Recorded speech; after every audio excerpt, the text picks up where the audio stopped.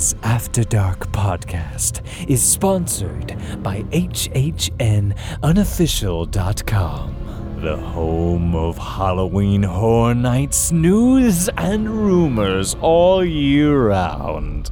Find us on the web at www.hhnunofficial.com. So stop the fog machines and clear the cobwebs. It's time for another episode of the podcast that's nearly the same as all the others.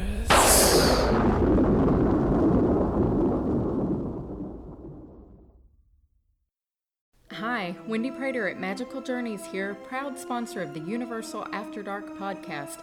How would you like to be among some of the first guests to stay at Universal's new property, the Aventura Hotel? Aventura opens this August and is another great option to consider when staying at Universal. You can get early entry benefits, transportation to and from all the parks, and have views of any of the 3 parks. At the end of a long day, have a drink in style on the new rooftop bar.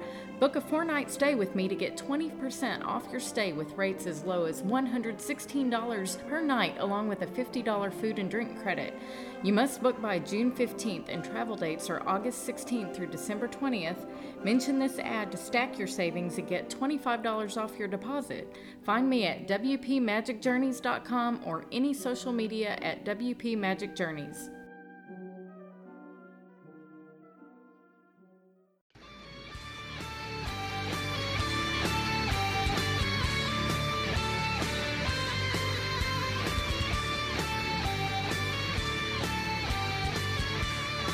Welcome to Universal After Dark, a Universal podcast that's not the same as all the others. Hi, and welcome to Universal After Dark. I feel like it's been a long time since I've said that. That felt weird. It has been a long time since you said that. Honestly, that felt so strange. I feel like I've got imposter syndrome. Anyway, I'm your host as usual, or am I, Amanda, aka Boston White, and I'm joined today by 2 of my all-time favourite best buddies in the whole entire universe. So, I have Nick. Hello. And I have Chris Ripley. So Bob Monkhouse sung the theme tune to You Rang My Lord. No way. Yeah? I don't know what this is. Tangents. I'm sorry. Oh, Yeah. No, Amanda, no and 90% of the allowed. audience will not know that reference. I have no idea. I'm in that 90%. Literally, right, I was driving back with my best friend the other day, and he was reading the news on his phone, and he said, Russian Napoleonic impersonator found drunk in a river in Russia with the student, 2 arms, severed arms of his student in his backpack. I went, no, hang on a minute, there's too much in that sentence to to analyse. With too much of a tangent. I don't know what you don't understand about no tangents. Yeah. No. What you said before we started recording was you're not allowed to have tangents. You didn't say anything about me and Ripples. You're 2 are worse than I am. Look, you are going in an hour, right? Unless Chris's son wakes up. We'll probably go on until 3 o'clock in the morning. So don't you worry. You get your stuff done, and me and Ripples will finish off. Guys, make yourselves a cup of tea. This is going to be a long one. Oh, I haven't got a But cup of tea. speaking of tea, I have. Oh. I'm going to start with myself this time. So I'm taking a little break from the beer because I had an awful lot of beer yesterday. So you guys thought I was going to be like weeks ago. Yesterday. So I'm having tea, and I'm really cold. My body can't get used to this English weather, honestly. I'm currently sitting in a cardigan, and my house isn't that cold, but I felt a bit of a chill. I don't know if it's because we were going to be talking about spooky stuff or not, but cardigan it was. So I am drinking, as I was on the last podcast I recorded, actually, for some strange reason, Rubicon Sparkling Passion Fruit. Oh, I like that. So that's what I am getting down my gullet. What about you, Mr. Ripples? Well, I am drinking a cup of tea in a mug, which I may or may not have stolen from a Virgin Atlantic aeroplane. Well, I was just going to be like, wow, look at us, guys. Look at us.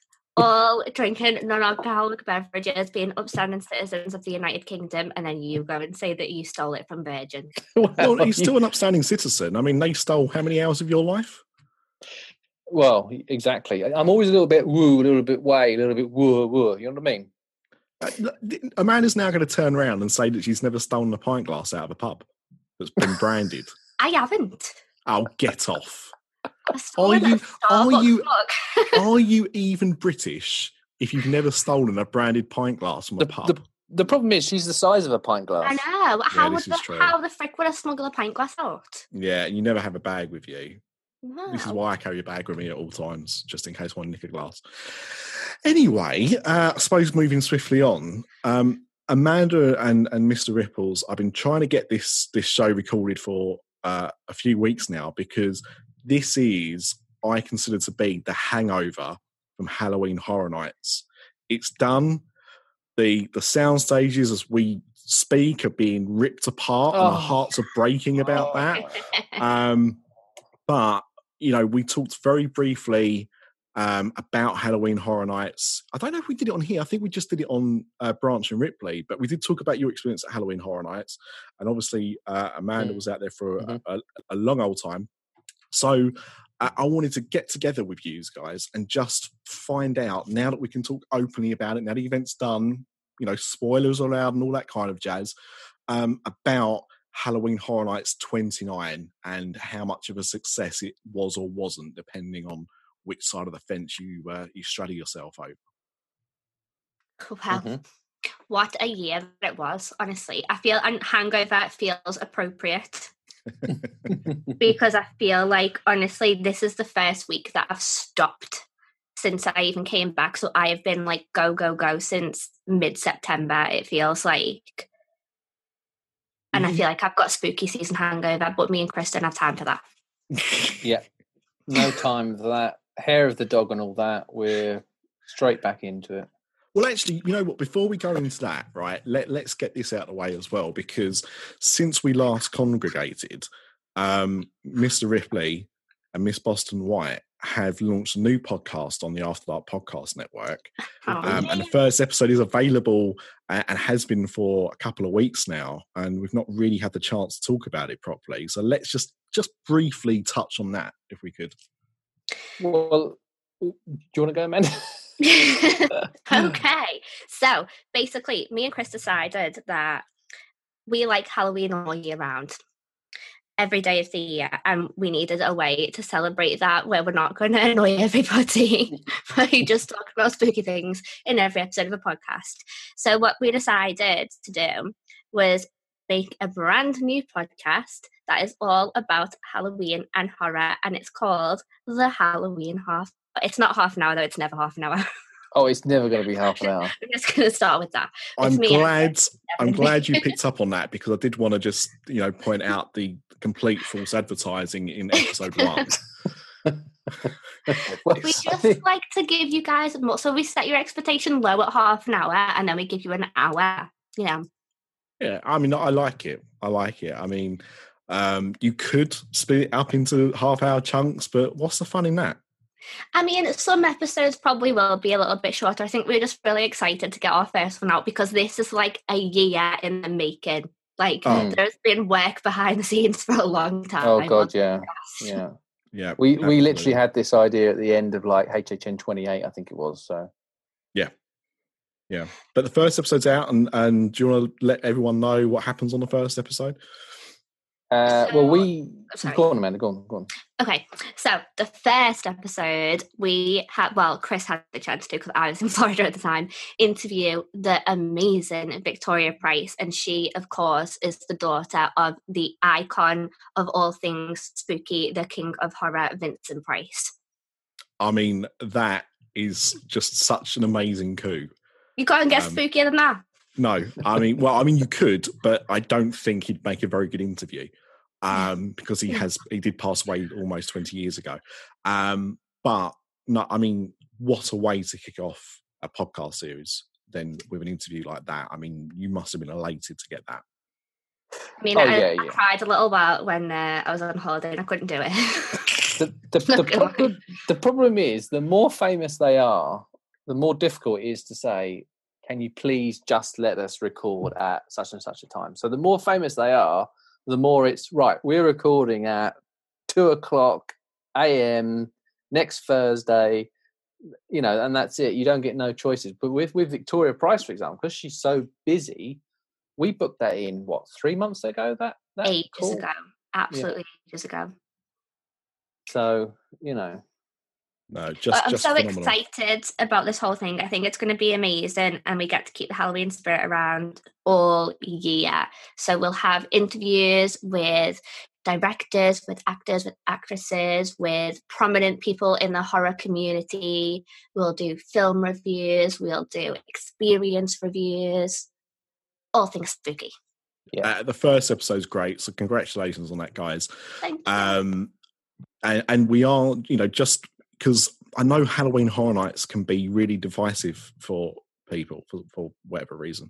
So, we are still going to talk about Halloween Horror Nights here because this is a universal podcast. But, for more spooky stuff and more consistently horror-related stuff, that is your new destination. So the Halloween half hour is now available wherever good podcasts are found, and some bad ones. So if you haven't already listened to episode 1, go and do that. Go and subscribe. Give the guys a review. It's part of the network, so we will, once you get an advert to us, we will plug that on some shows as well. But well done, and I can't wait to hear the next few episodes. Thank you. So I feel like we can't possibly start talking about... always. But I feel like we can't start talking about our trips and Halloween Horror Nights without first talking about how freaking amazing the meetup was. Yes. Obviously, myself and Craig and P-Dubs talked about it a little bit at the end of the 100th episode, Longtacular.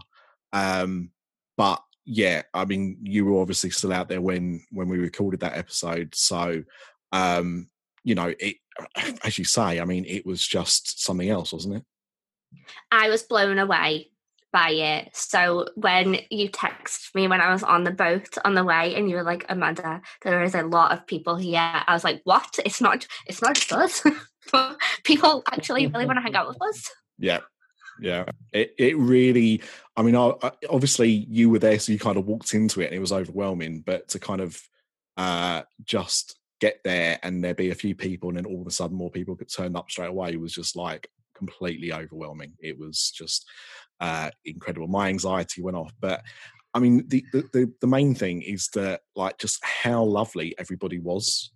Yeah, and it was so nice to be able to put faces to names. Yes. From people that will chat to us all the time, or send us links to things, or any kind of interaction at all. It was just so nice to have all of those people in one room and us all be together and just have a laugh for a few hours. I was just so elated. My heart felt so full, and I sometimes feel like I haven't got a heart, but I had one that day.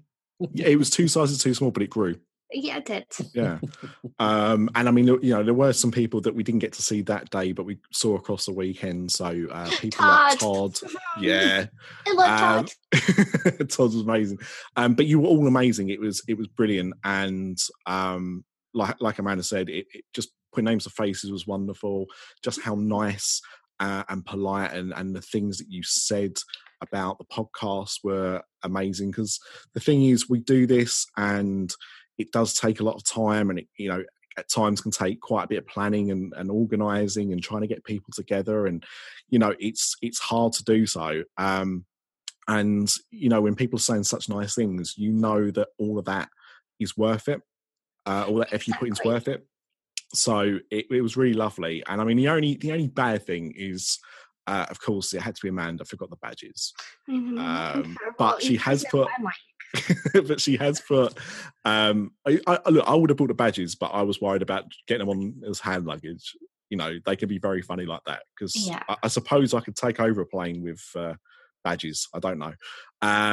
But they are stabby. Well, that's what I mean. You can get quite stabby with them. If you didn't get a badge because we didn't have them, then if you drop one of us a message, there's a thread on the I don't know if it's the Patreon group or the main group, but either way, just drop us a line or send us an email, and we'll get some badges sent out to you as a thank you for your support. And to the patrons we met over the weekend as well, thank you so much, because obviously you do help this show come together. And it's not really giving back when you spend time with people, but it was just nice that we was able to kind of put some smiles on faces, because you put smiles on our faces, so thank you very much. Yes. And then outside of the meetup, so like I met so many more of you guys that would like we'd see each other in passing and we'd be running in different directions, but you'd shout at me and I'd be like, hi, oh my god. And so people who wanted to get pictures, so tagged me in them so I can see them, because I was so happy to meet you guys. But it was just so amazing to get to hang out with everybody. I loved it. Let's do it again next year, but bigger. Yeah, and please don't tag me in those pictures, because I looked fat all weekend, so thanks. Wait 1 minute. I haven't spoke about it on this podcast. I think I only spoke about it on mine and Chris's podcast. Basically, next year, on top of a meetup that we want to do, I'm throwing myself a 30th birthday party in Orlando. So I'm going to hire out a venue. I'm thinking cocktails and screams, but I need to work out the logistics of it. But we're going to have a funeral for my 20s. Everybody's invited. That's pretty impressive. It's going to be up, but drunker. Yeah, I just cried when I turned 30. But what we decided to do, it's going to be goth themed. Everyone has to come wearing black. What an unusual theme for a birthday party held by Amanda. I'm so out there. But yeah, it's going to be like a funeral for my 20s. And then that's the one time that I'm ever going to say that I'm 30. And then I'm going right back to saying that I'm 21. So enjoy the 2 hours while they laugh. Ever and ever and ever and ever. Right, that's enough tangents. There was a very that was the most essential tangent you're going to get on this podcast tonight. That was a very, very important tangent. Wow. But and we haven't even discussed Bob Monkhouse yet. We're going to save that for the end. That's going to be the outtakes, because we've got a lot to say about Bob Monkhouse. But as Americans should know who he is. But I have no idea. Halloween Horror Nights 29. I'm going to speak very briefly and then pass over to you. Okay. The more I think about the event, the more I look back at the event, and the more I look about the houses, I think it was a phenomenal year. A lot of the stuff that I read is that people didn't find it as scary as previous years. And I can understand that to an extent, because I don't know if it's because I've become a bit more desensitized to it, or just that it didn't seem to be as scary. But I thought the theming was on point. I thought every house was a success, with possibly one exception. But I thought the whole event was just really well done, really well run. I think the nighttime entertainment was great, and just what an event! I just really enjoyed myself. So that's my very short thing I'm going to say for Halloween Horror Nights. Amanda, I'm going to pass to you first. Your thoughts? I thought that it was one of the most consistent and hardest to rank years that I've been to in a long time. I feel like I recorded a video a few days ago, finally, of my house rankings, because I've been trying really hard not to discuss them on social media, so I could just do it in this video and on this episode. And I really, really struggled, because I feel like every other year there's like 1 or 2 big standout houses, and then you've got your middle few and then your bottom few. But I feel like this year a good 7 or 8 houses were all on the consistent same level. Yeah. So I feel like it was very hard to pick favourites, and it was very hard to choose which ones that you knew you wanted to do first. It was just in a good way, a good solid year and marathon of mayhem. The best addition to Horror Nights in years. I saw that opening night. That's actually where I met Todd. Todd was going to watch it, so I thought I'll go and watch it as well. And it just blew me away. I mean, I'd spoken to Chris just before I went. We had a little chat about it on Branch and Ripley, and he didn't give me any spoilers. But he did say that he thought that fountain show, lake show was phenomenal, and so my anticipation for it had kind of grown, but even I didn't expect what they actually produce, and I think it's an absolute crime that was only available during Halloween Horror Nights. Absolutely. I think I actually had a tear the first time that I watched it. Like, I think I actually produced a genuine tear because I was so emotional. I think it was so third time in well your life, done. or Like, if that, I'm not a crier, but absolutely phenomenal. It blew me away. An Academy of Villains. Like, you guys know that I am hardcore Academy of Villains fan, but this year blew me away. Absolutely incredible. It was so cool to have Farsight performing, and he was just like another, like, I've never seen such energy in one place before. My body didn't know what to do. I was just like, what am I witnessing? This is absolute insanity. I love everything about this. I want to hire the ears to like come and do little performances whenever I feel sad, because it just, like, is it serotonin that like makes you happy? yes, Like, that was it. I was just one big ball of serotonin. Yeah. I mean, tequila just makes me go in a coma, but it was serotonin and Bud Light. Fair enough. And I think on that as well, you know, obviously this year we found out we were going to lose Mike Aiello from Halloween Horror Nights, and the final performance of Academy of Villains, he was in attendance, and Farsight brought him up on stage. Emotional. Yeah.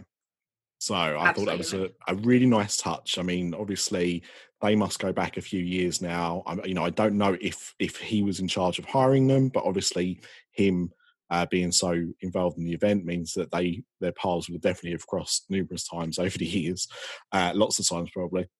But I just thought a very nice touch at the end, in kind of recognising him for that, and just a very nice emotional way to end the event as well.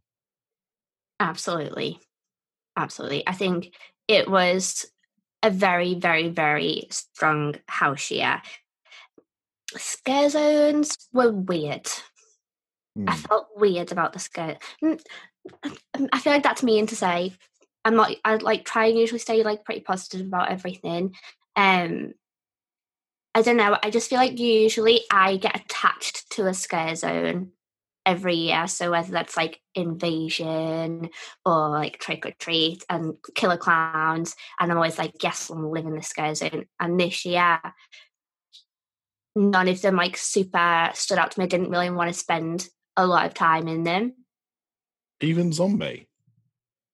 Well, I probably spent the majority of my scare zone time in Hellbilly Deluxe, but I was having a conversation with one of my friends while I was over there, and I was like, I like this zone because I like Rob Zombie's music, but if it wasn't Rob Zombie's music, would I want to be in this zone as much as I do?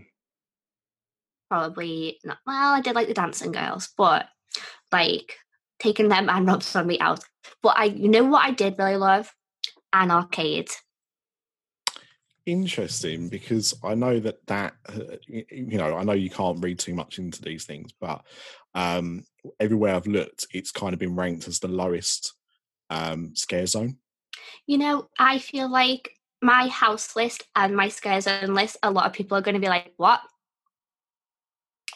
An arcade was scare zone of the year. And I think it deserved it because I feel like that part of the park is hard. Like, that scare zone is always hard work. Like, definitely. There's so many people coming through at any one time. And I don't think that in all of my years of going, I've ever favoured a scare zone in that area. I've always just kind of seen it as a walkthrough, and like, I've never really seen it as like a true scare zone. I've seen it as like a taster. Well, I mean, not traditionally, but going back to 28, that scare zone there was kind of a preview of the houses, wasn't it? You had characters from the different houses as you was kind of walking in. I wasn't there last year, but obviously this year it was back to being a normal scare zone. I know that it is normally is just a regular scare zone. I personally really liked the look of it. I thought it was a very well done scare zone in terms of making it look like what it was supposed to. I love neon. I love stuff that glows in the dark. So I thought it was great. My problem with scare zones this year is I don't think any of them actually deserve the title of scare. I found them very much to be zones. There was a couple of times that people might have got me, but on the whole, I didn't actually find. I found them more just a transitional thing. I didn't really have the urge to spend any time in them, except for probably Zombieland and Vanity Ball. So I have a weird thing with Vanity Ball, because when I was doing, when we were doing our like kind of hype lists before the event started, I'd ranked Vanity Ball as my lowest. And then I kept seeing people's pictures and people's videos, and I was like, changed my mind completely. This looks cool as fuck. Like, this looks so good. Those costumes are amazing. The prosthetics are amazing. I love this whole runway. But every time that I'd go through it, I didn't see any of that. Like, I saw nothing. And then I was like, I'd go online later on in the night and people would be posting all the pictures that they'd taken. And I was like, where are you seeing this? And I feel sad about it, because I'm sure that it was a fantastic scare zone. People were loving it. But then there was another lot of people that really didn't like it or didn't have a good experience like me. So I don't know whether it's just inconsistent. It's one of those scare zones that I felt really came into its own when it was doing the show. So a bit like Zombieland, when they had like the little performance in front of the tower, the theme park, launch coaster, and they had the little performance thing there, which they'd alternate with the different actors. That zone for me really only came into its own when it was doing the runway show, and it had the MC. Otherwise, I thought it was quite average. But if you called that kind of runway bit, then it was actually quite fun. I feel like I kept just catching like the ends of it, and then I really wanted to see like the big prosthetic faces, and I just didn't. Like I'd see like the odds and the characters that I did see in that zone, I did really like, but I just never saw any of the like prosthetic faces. Do you know when that zone was best for me? At the beginning of the night. Really? Yeah, I walked through that when it was still daylight. I think, it must have been during Stay on Screen, and you could really see all the effects, like the makeup effects, really clearly. And when I walked through there at night, again, unless they were kind of on the stage, you didn't really get to see it because it was so dark around there. So I think that's really when it kind of came out on its own. Is you had to kind of see it when it was lighter, get the real effect of it, which is the opposite of nearly every scare zone, really, because every other scare zone kind of comes alive at night. But I think that one worked much better in daylight hours than it did at night. So maybe that is another reason why as well, because the makeup work and stuff was really good, I thought. It looks phenomenal on all the pictures, and honestly, like I wish that I could have seen all of that in real life. But I feel like maybe because I wanted to spend so much more time in the houses, I did kind of neglect the scare zones a little bit, but that again goes back to me not like feeling attached really to any of them. Yeah. But I don't want to be like, oh, scare zones were shit, because I don't think that they were. And I know that people have been a little bit down on the scare zones this year. They weren't super scary. But then when I'm weird with scare zones, so I either like them to be super interactive, things like Killer Clowns, or things like the All Night Dying one, or Invasion, where they're going to be interacting with you everywhere that you go, which I'm sure Vanity Ball was like that for a lot of people. Or I like it to be super scary, like Field of Screams, where scarecrows are going to be chasing me, trying to murder me. and give me night terrors. So I like to be one or the other. I don't like to take a lot of pictures in scare zones. I know that people really do, and that's fine. I like to walk through them and have an interaction or be scared.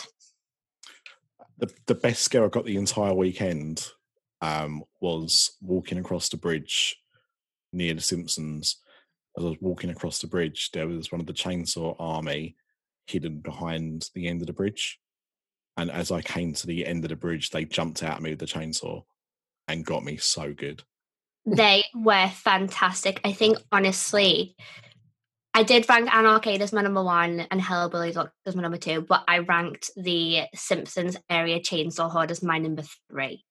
I mean, because it's not... I think, I know it's not a technical actual scare zone, but they deserve to be in my list. And I completely agree. No, I completely agree. All I was going to say was, officially it's not listed as a scare zone, but I think that is more fun and more scary than a lot of the official scare zones. So I think all of them deserve complete props, especially a wheelchair chainsaw guy, because always good. Absolutely. But yeah, I agree with you there. Mr. Ripley, before we start talking house and everything like that, your thoughts? I thought Halloween Horror Nights was rubbish and I'm never going to it ever again. Fair enough. End of podcast. No. Can't be the end of podcast. We haven't started talking about Bob Monkhouse yet. No, I'm only joking, as you can guess. I thought it was absolutely fantastic, as always. I think, talking about the scare zones particularly, I think perhaps the issue that they have nowadays with them is, trying to make them scary and even detailed and everything else, is that they just have so many people going through now. It must be very difficult to scare people on a large number. And it's perhaps places where you're not perhaps expecting to be scared, like you're saying with these chainsaw guys. Perhaps that's where it works slightly better, but I don't know. I just think, as you were saying, An Arcade is probably the worst place to put a scare zone. How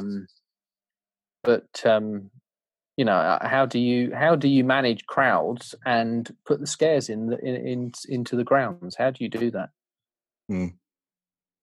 It's hard. It's hard.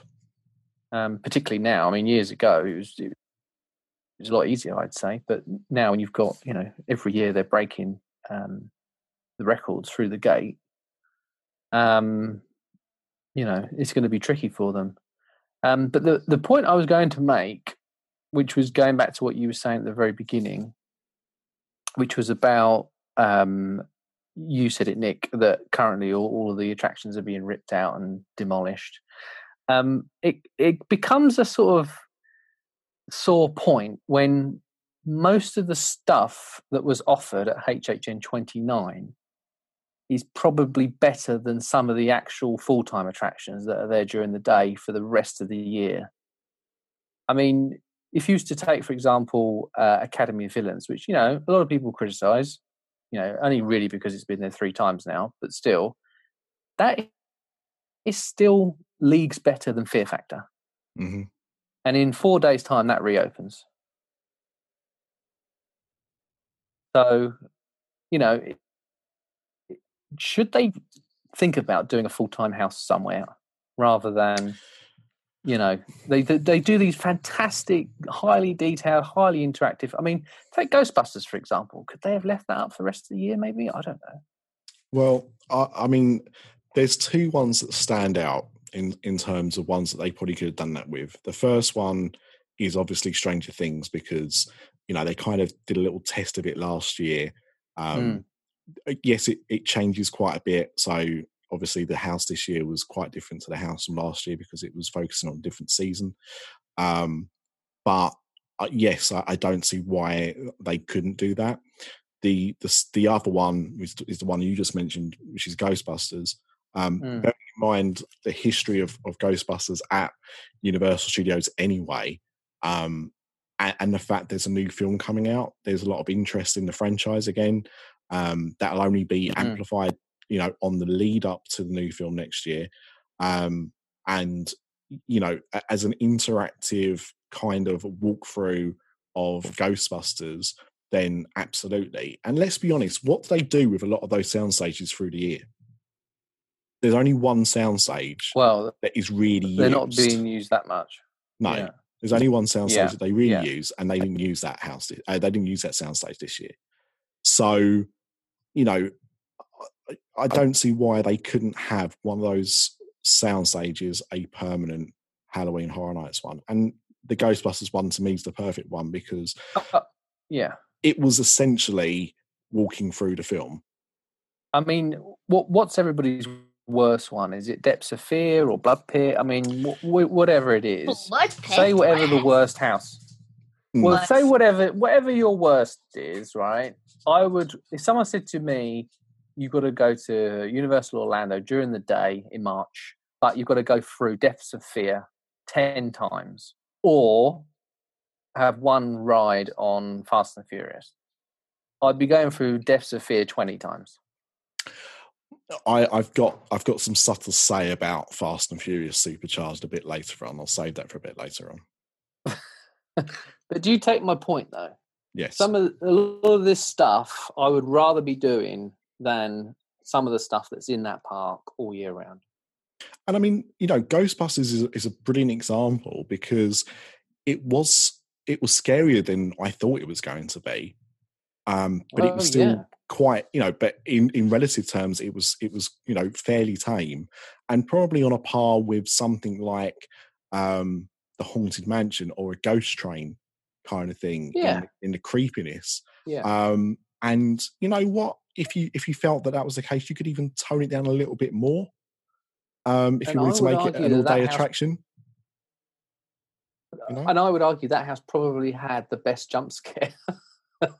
It was definitely up there. It was definitely up there. I agree. Yeah. Are you talking about Lewis Tully? Because that's the one that got Craig the first time we went around. What, Lewis Tully got Craig? Yeah. Oh my God. It was the funniest thing.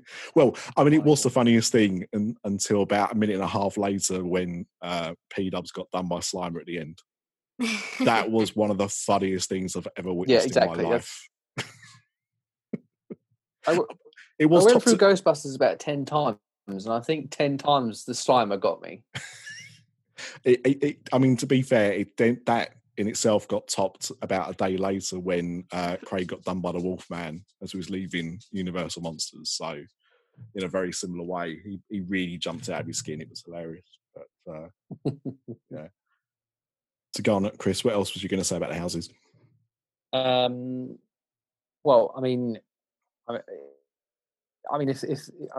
they wanted a facility to advertise their Monsters franchise, I mean that Monsters house was definitely, in my opinion, the best Monsters house they've ever done.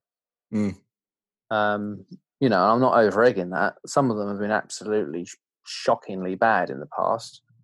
So to finally get a Monsters house that was absolutely, in my opinion, spot on.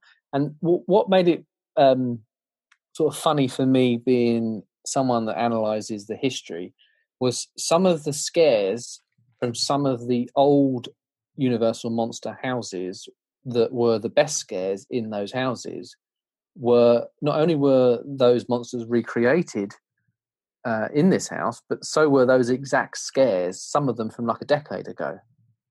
And I think that in itself not only shows the heritage of Universal Monsters going back to the 30s and 20s, but also the heritage of this event, that they're reusing some of their best scares that, if you say 10 years ago, half of the people going probably didn't go to Halloween Horror Nights then. So they never experienced those scares. So I think that in itself, that's quite a clever thing to do for this particular house. Yeah, no, I agree. But, the event as a whole, do you think it was a strong year? Yeah, I think it's a very, very solid year. I think I liked it slightly better than the year before, I think.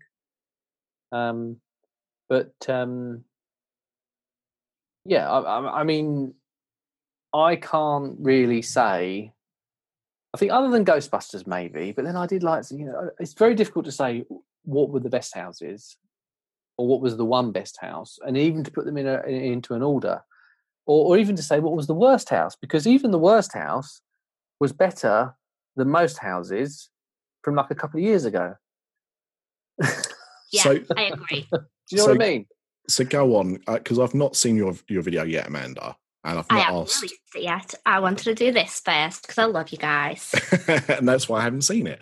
And I haven't asked you, Chris. So what would you guys, I mean, we could spend the whole episode going through it properly, and I'd love to do that, but I know that people don't want to listen to a 4-hour podcast. So if we go worst and best, I think that's probably the best way of doing it. So Chris, what was your worst house this year?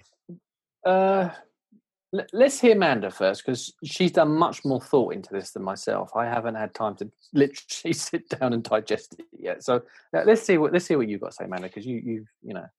Okay, so my least favorite house of this year, and I think that we knew that. Well, I didn't place it as last on my hype list, but it was Us. So I know that we'd spoke about it a lot in the podcast about how we didn't really understand how it was going to translate into a house and blah, blah, blah. And I didn't really want it to be a house. And I really did love the film. And I really did want to love the house. And I think the first time that I went through it, I was like, okay, I'm not judging that run through because I feel like I just didn't have good run. So I'm going to go through a couple more times. I'm sure that I'm going to like it because I did like the sets. I thought the sets were really, really well done. It was like I was walking through the film. I think the cast that they'd hired were spot on. Like a lot of the time, I would have thought that it was the genuine actors from the film. But I just felt like I wasn't getting any of the scares. I was missing all of them every time, consistently missing them. And I just never had a good run through. And I kept trying to defend it every time and being like, no, it's just a bad time. It's just a bad time. I'm sure it's going to be great next time. And it got to like the 6th or 7th time that I'd been through it. And I was like, no, I just can't vibe with this house. The only scare I got in that house was the car. That was a scary car. Yeah. When it flashed its lights at me and honked its horn. I thought it was a really well done house. In, as you say, they captured the film. I thought the facade as you walked into the maze was really good, and I thought they captured that very well with the mirrors and everything like that. But every time I walked through it, I had a bit of a duff one. And do you know what I think? Well, I don't know if this is the problem, but one thing that I will say is there was a number of times I went through houses and I missed things because there was cast changes going on. Now, I know that can't be helped because I appreciate they have to get the cast in and they have to get set up and everything like that. But I would much rather queue for an extra 5 or 10 minutes while I did a cast change properly than go through a house and go, oh, that person's not there. Oh, that person's not there. Because in Ghostbusters at one point, the bit with Lewis Tully and God, I can't remember, Diana, neither of them were there. Now, if that was the first time I went through that house, I think it was odd. But going through that house knowing that they should be there was actually worse. Yeah, I feel like sometimes when people are like, oh, there's a cast change, I'm like, that's a bit.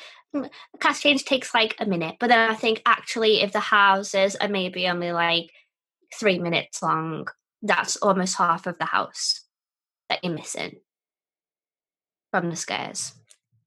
Yeah, I couldn't put my finger on why it was happening, but this year there were more times that I went through houses, and bearing in mind I was only there for a short time, like Mr. Ripley was, and so every kind of walkthrough counts because you haven't got time to go through it a 10th time, and so that was my biggest disappointment this year, is that I noticed more cast changes and they just let you go through the house when you were missing a lot of the actual characters.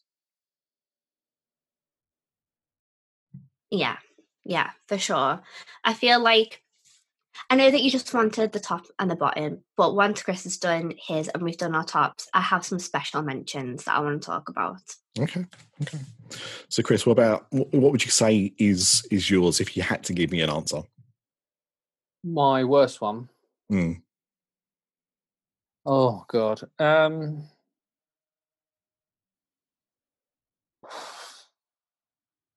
If you say Nightingales, I'm going to come to your house and punch you. All I will say on Nightingales is Nightingales was a house that I never got the lion. I never saw the lion.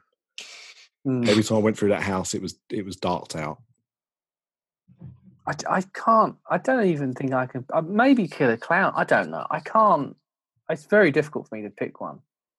Like, as in worst. I'll tell you what I found the problem with Killer Clowns to be was it was one of the best themed houses of the year. I think they really, just like they did with Ghostbusters, they got the look of it spot on. You really felt you was walking through the film. At the same time, I don't know if it was because it was so light in there or just because of how big the costumes were, but I just never got scared. Again, the only time I got scared in that house was when a gust of wind got me in the groin. So I pressed the button. Nothing else got me in the house. And I really wasn't Lee Winnell's Invisible Man, was it? Could well be. I mean, maybe they were planning for next year's event. But I loved walking through the house every time that I did it, but I just didn't get the scares at all. So it surprises me when it's so high on some people's lists because I don't get it. The thing is with theming, all of those houses, every single one, none of them I don't think you can pick up on bad theming. I think every single one was like good to excellent in terms of theming and set design. Killer Clowns, I think the problem I had with it, perhaps, and this is only like a very minor point, is I wasn't sure whether it was meant to be the comedy house or a scary house, and it confused me slightly. I didn't know if I was meant to be laughing or being scared, because usually every year there is one comedic house. So I'm sort of more anticipating it to be more comical, and perhaps it was a bit, but it still had loads of jump scares. So I'm not sure. I think just on a very minor 0.5%, that would probably be my lowest. But I feel like I had a lot of fun going through the house. I thought it was a very, very fun house. I loved Clownzilla. That was so well done. Like that was one of my favourite things from many of the houses this year was the giant Clownzilla puppet. I feel like we would have benefited from a facade. So I feel like in Hollywood they had the tent as the facade and they kind of acted out the beginning scene from the film pretty much. I feel like we maybe would have benefited from something like that, and maybe some human characters like Mike and Debbie. Like I know that we had the police officer, I forgot what his name is now. I know that we had him being a puppet, and we had one of the Terenzi brothers with the Clownzilla puppet. But I feel like if maybe that would have changed it up a little. I really did love it. I loved going through the cotton candy cocoon room. I loved having like a little dance party, going through with all the clowns. Thought it was great. But again, I feel like because we had such a mass amount of strong houses this year, I feel like it got delegated down my list, and I was sad about it because I was like, I really did enjoy it, but there was just so much going on in other houses. It was so hard. And again, I think that really just proves just how strong a year this was. Like you say, because in another year that probably would have been a 1 or 2. Oh God, yeah. But yeah, you go back like to HHN 24, 23, 22, Killer Clowns would have been the best house by far. Yeah. For sure. And I feel like it's strange because usually I'm always like, okay, like these two houses are like some of my favourite houses that I've ever had, ever. And I feel like I might have said that about one of the houses this year, or maybe 2 of them. But maybe I just said it anyway, I don't know. But I feel like usually I think that things were better than what they maybe were. And I feel like I don't really I'm not like obsessive about any of the houses this year, really. But I do just think that that's because there were so many good. So it's tricking my brain into thinking that I maybe preferred other years, but that's probably just because I favoured one house from that year, like Slaughter Cinema. Yeah, of which, of course, you know, Depths of Fear and Yeti were kind of spun off from that, which I didn't get with Depths of Fear. I didn't realise that was supposed to be like a kind of like a love letter to the Slaughter Cinema. Well, I was, yeah.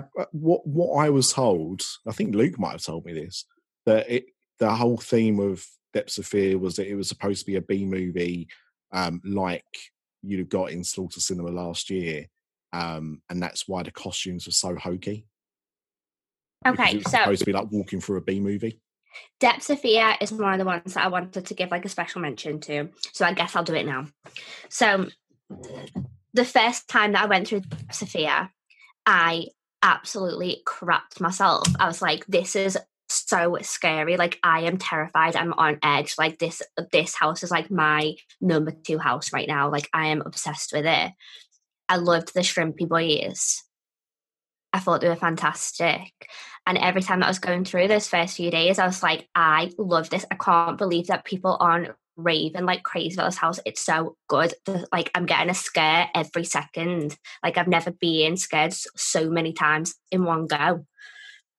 And I felt like it was amazing. And then as my weeks went on, they started taking away the Shrimpy Boy costumes and replacing with humans instead. I know that I just said that killer clowns would benefit from more humans, but I feel like that house was in its prime with all of those costumes. I found the costumes to be very Doctor Who like. I haven't seen Doctor Who, so I can't make a comparison. Okay, well, very fake. They look very rubbery, very fake. And they did. There's no getting around that. But if you're trying to replicate a B movie, then those costumes were on point. Maybe that's why I loved it, because I am a B movie fan. Like, I love a good B movie. But I just felt like the scares were more consistent at that time than they were afterwards. Oh, even with the hokey costumes, they were still quite scary creatures. And I had it down quite low on my list, but again, it's just because of how strong everything else was. But I can see why people were kind of so flippy floppy on it. And I think, you know, I obviously didn't see it after the changes, but I heard about the changes and I thought that doesn't sound like it's for the better. No, I mean, when they'd released the info on the house and they're like, okay, so they're taking over this like submarine, there's these mouth brooders, and then the humans are getting infected. So the humans that were in there like had all these like big boils all over them. They looked cool, like they looked awesome. But I felt like, I found my hype list. I actually ranked Depths of Fear before the event at 10. Okay. So I thought I was going to like that the least. And so in the end, I ranked it as I ranked it as number 7 in the end. But had you asked me in those first few days, it would have been my number 2. Okay, interesting. I mean, it was some people's number 2, but not the not that number 2. Okay, so quickly moving on.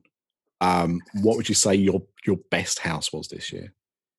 House of Thousand Corpses. Yeah, a bit of a no-brainer, really. You guys knew that I was going to love it. It's your favourite film, isn't it? It is. So, like, it is.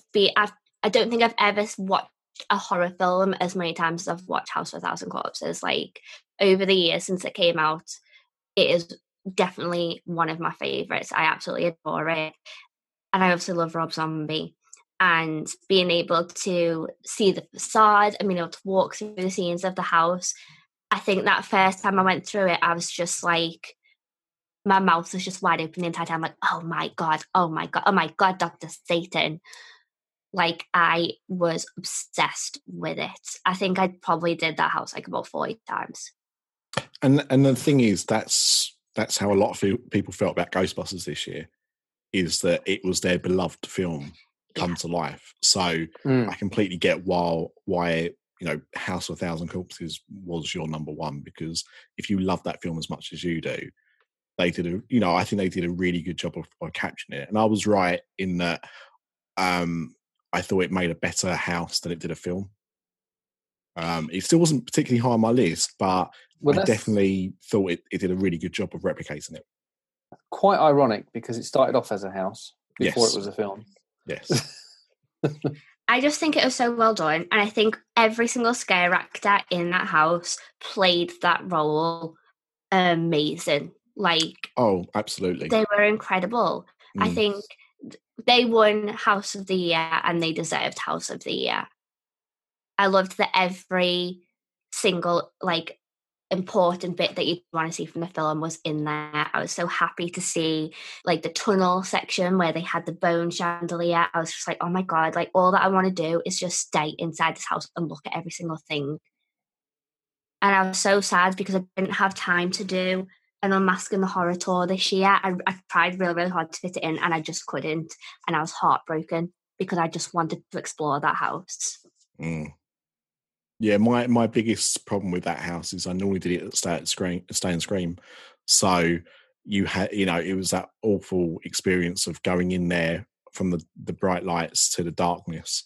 And I remember the first time I went through there, I was holding onto someone's backpack because I literally could not see in front of me where my eyes hadn't adjusted to the light, and it was just so dark I couldn't see where I was going.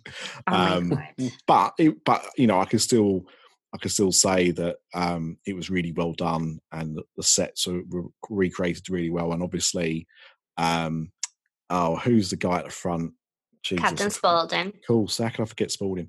The guy that I got playing him every time was just excellent. I know, it's pre-dub lines, he's just acting to it, but I thought he was great.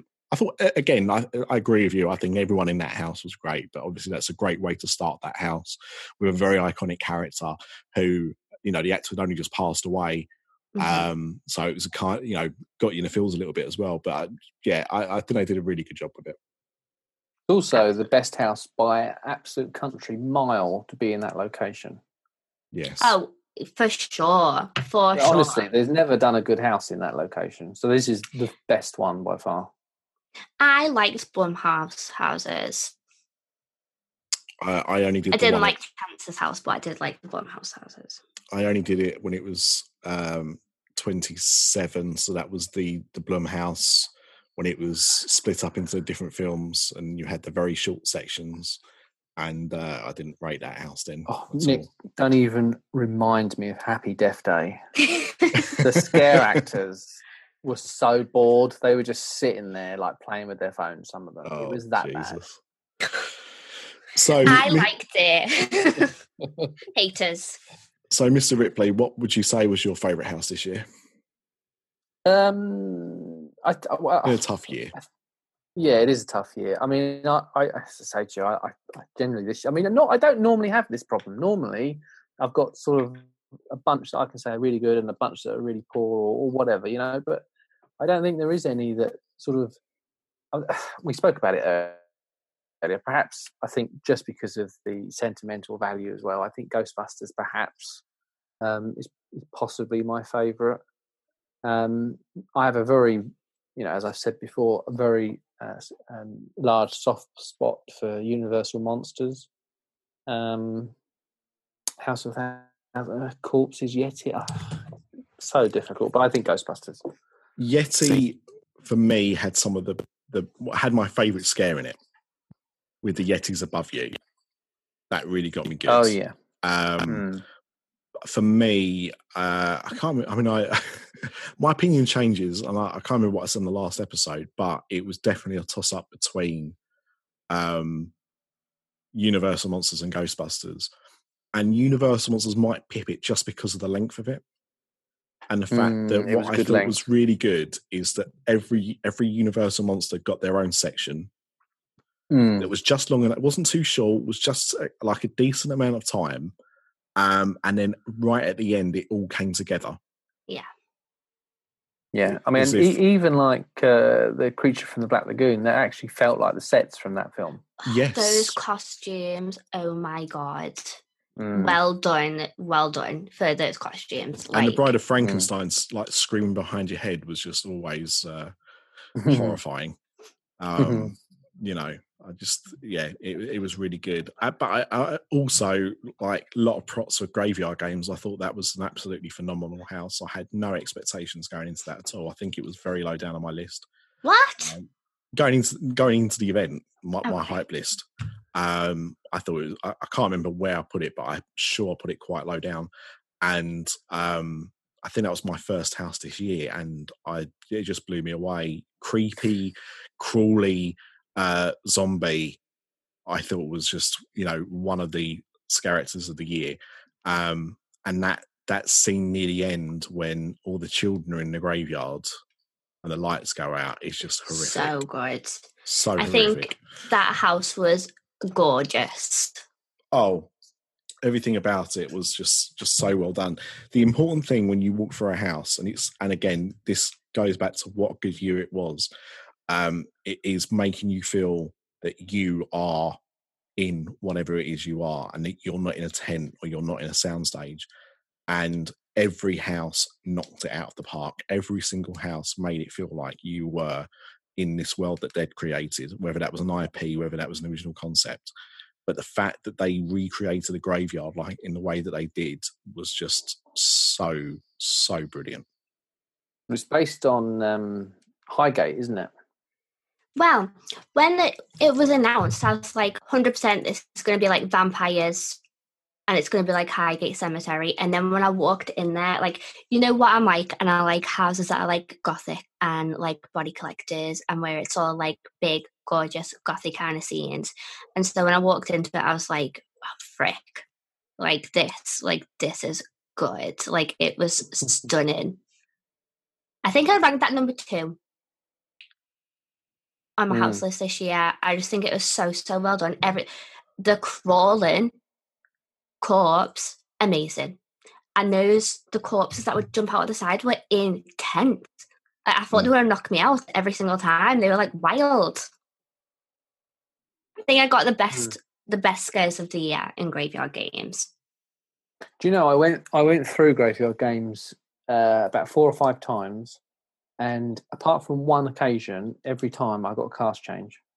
What? And yeah, just really unlucky. And just the one time I went through without the cast change, because I initially thought, well, I went through it a few times, and it must have been a cast change. It was just so boring, but the set design was so good, but there just wasn't any scare actors there.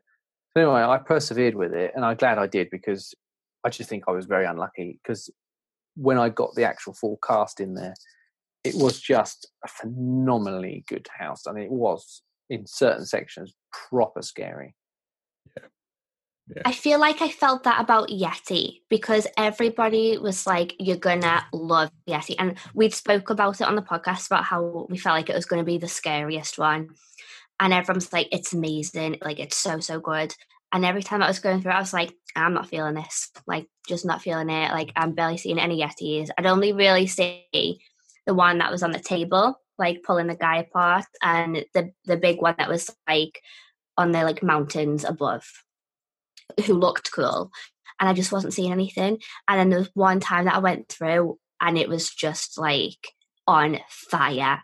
And I saw the hand Yeti going through the guy's body, and the door Yeti, and the hand from above Yeti. I got every single Yeti, and I was like, holy shit. Yeah. Well, that was the one that got me. This is good. The one that got me was the Yeti on the mountain. I'm looking at him, and then all of a sudden, this other Yeti's arm just comes down on my face. I was like, what the hell is going on? And that was my first walkthrough. I was very lucky. Yeti was one of the houses I was the luckiest in. Like, I never went through that house and didn't get everything. Like, didn't get all the Yetis and everything like that. It was amazing. I think it's great that Yeti and Graveyard Games, both original houses, have both taken so long to come to the event, because they've been percolating in the minds of the people who are art and design for years. Was Yeti part of Slaughter Cinema last year, or was it referenced? It was, but it was first pitched by a guy that doesn't work there anymore, and he's not worked there for at least 6 or 7 years. Wow. So it's that long it's Mm. taken for it to percolate into being a house. So well done. Can I just go back to Classic Monsters for 1 sec? Please. So I really, really did love it, and I was so happy to go through it all the time. And I felt like super, super happy when I was leaving the house, like, oh my God, that was brilliant. But the only one thing that I felt like hurt my feelings a little was that there was no Bela Lugosi type Dracula. Ah, That's That was a the only likeness. thing. That's a have you likeness read my rights, isn't book? it? Like, literally, I felt Yeah. like, I know that they like amped up the scariness of how they all looked, like realistic. Like Frankenstein was a little bit stepped up with the scariness, and like They're all- not allowed to because Bela Lugosi owned that image of Dracula. So when they decided to make Dracula the film, he came with that costume, with that look that he had perfected from the stage. So they didn't own that. They didn't create that look. Whereas, for example, Boris Karloff's monster, that was completely designed by Universal. And there has been court cases over the years over this, in and out of courts for a long time. And I don't know how it settled, but I would imagine that his widow and his kids probably wanted a payment for them to use that going forward. And as far as I know, they never did. It will be. I imagine it will probably be on the 100-year license thing, the copyright license.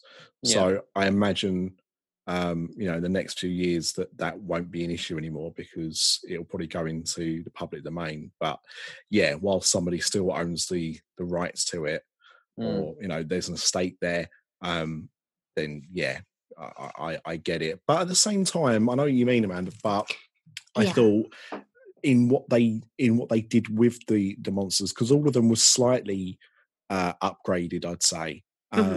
I felt like they were trying to bring it a little bit into a more modern, more scary kind of vibe. They were fantastic. The Frankenstein's monsters that they had were like so good. And again, the creature from the Black Lagoon costume, like that is a hard costume to do. And like they were amazing. And I feel like anytime I was going through the lagoon section, I'd walk just a little bit slower, so I'd make sure that I got them. Yeah, because it was amazing. I've got quite friendly with one of the guys that does the sets, Trader Brandon. And you probably see him on Twitter. And he helped design both Trader Sam's bars. So I can just imagine the meeting with him when they were talking about costume design and set design.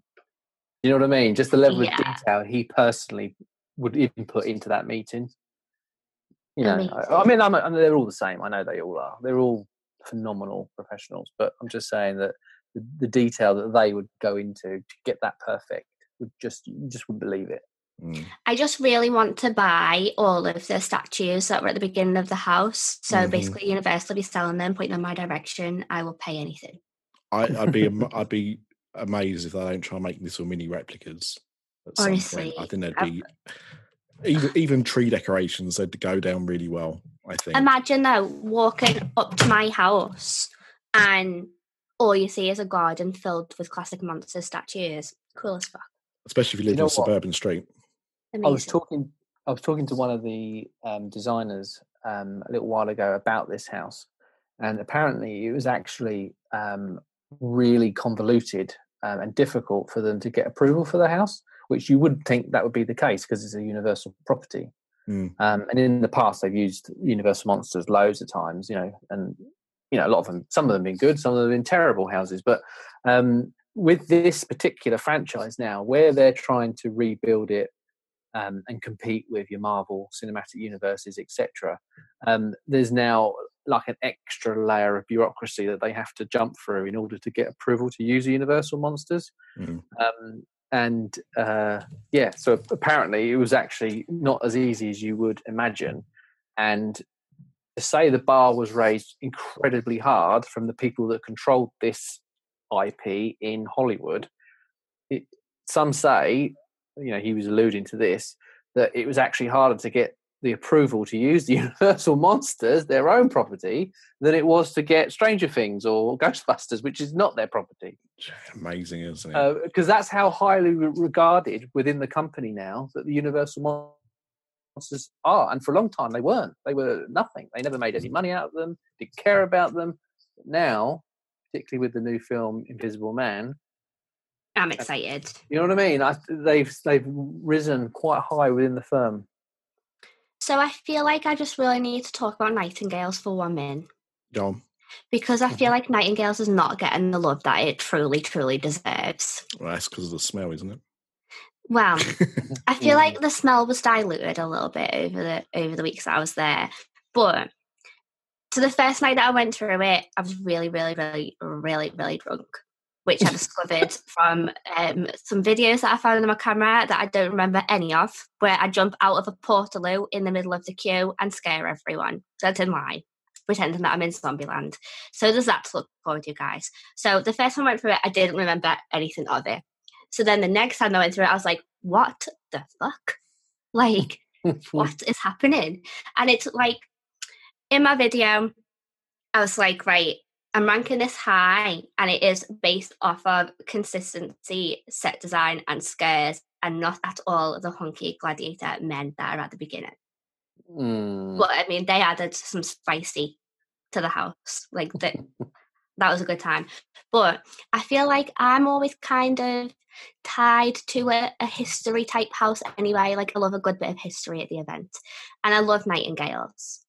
I was weirded out in the beginning about how different they looked compared to last time, because they looked a little bit like turkeys this time. So at first I was like, I don't know if I like that. But then I grew to love them. And honestly, drunk Amanda every night would be like, this is my favourite house, guys. We're going to do my favourite house. And they'd be like, no, Amanda, House of 1,000 Corpses is your favourite house. But I really genuinely loved it. And I feel like people aren't loving it enough. I think it just goes back to what a strong year it is. That's it. I mean, it was probably quite low down on my list overall, but that's just because of how strong some of the other houses were. And even Stranger Things, which we haven't talked about really, but it was a bit of a disappointment for in a lot of ways. But in terms of recapturing the essence of the show, I think they did a really good job of. The only thing I didn't really like about it was the fact they shoehorned in season 3. Just there was no point. What they did with season 3 was almost redundant. I wish they'd left it out. Kind of suggests to me that perhaps they've not got it for HHN 30. That was my thing as well. Why would you do it if? And I mean, the thing is, they didn't have. Obviously, season 3 only dropped in July, so they didn't have long before opening to get all that sorted out. And it just, that last bit just felt a bit rushed, and I still liked it, but I thought, if you'd have just left it for another year, you'd have probably really knocked it out of the park. And instead you feel like you've just shoehorned a bit in at the end when you could have probably focused on some more season 2 stuff. But I just think because it was such a strong year, that's probably why it's not getting the love, Amanda. Don't take it personally. I am. Well, you're entitled to. You're wrong, but you're entitled to. But just to wrap up, final thoughts on HHN 29, Mr. Ripley. Loved it. Solid year. Can't wait for next year. Amanda? Very, very, very solid year. Massive, massive well done to everybody. Super consistent. One of the most consistent years that I've been to. And I third that. I thought it was exceptional. And I can't wait to see what they do for the 30th anniversary. It's going to be huge. I mean, we've already had the announcement, 10 houses, 5 scare zones. We've had a date. We've got dates. It starts on 10th of September next year. So it starts slightly earlier. It's going to be great. And it's going to end on the 31st of October, which is interesting. I don't know if they might extend that. But at the moment, it's the 31st of October will be the last night. all I want to hear is if they're going to bring back a Lagoon show, if I'm honest. That's the only thing I'm waiting on now. That'll be back. I hope so. It's all there really now. So. All the technology's there and paid for. So, and the only thing I just want to finish off on this, again, I think I said it before, but I'm going to say it again. Fast and Furious Supercharged. If you go on that attraction at night with a load of drunk people and it turns into a party bus, you're going to have a good time. If you go on that at 10 o'clock in the morning, it's probably the worst attraction in the park. So I slagged it off a lot. I did it when everyone was a bit buzzed, and it was just one of the funniest ride experiences I've ever had anywhere, and it was a really good atmosphere. But that is not always going to be the case. So it's still not a great attraction, but in the right conditions, it can be a hell of a lot of fun. So that's just something, when you're buzzed at Halloween Horror Nights and you want to have a bit of a break, get on the party bus. So that's my advice for next year. And I think we should wrap up there. Amanda, what do you think? Absolutely. So on the next episode, we're going to talk about our time at Universal, not in the night time. Yeah. And some Universal news that we need to catch up on. Yeah. So I'm excited about that. We mentioned the Invisible Man trailer dropping, and we'll talk about that in more detail on the next episode, because that looks like it's going to kick off a great year for horror and Universal. I'm saying it now. I reckon it'll be the highest profiting horror film ever. I think you're right. Lee Whannell, come on our podcast. There you go. If that's not an invite, I don't know what is. So, right, until the next episode, we'll see you soon. Bye. Thanks for listening. Love ya. Happy nightmares.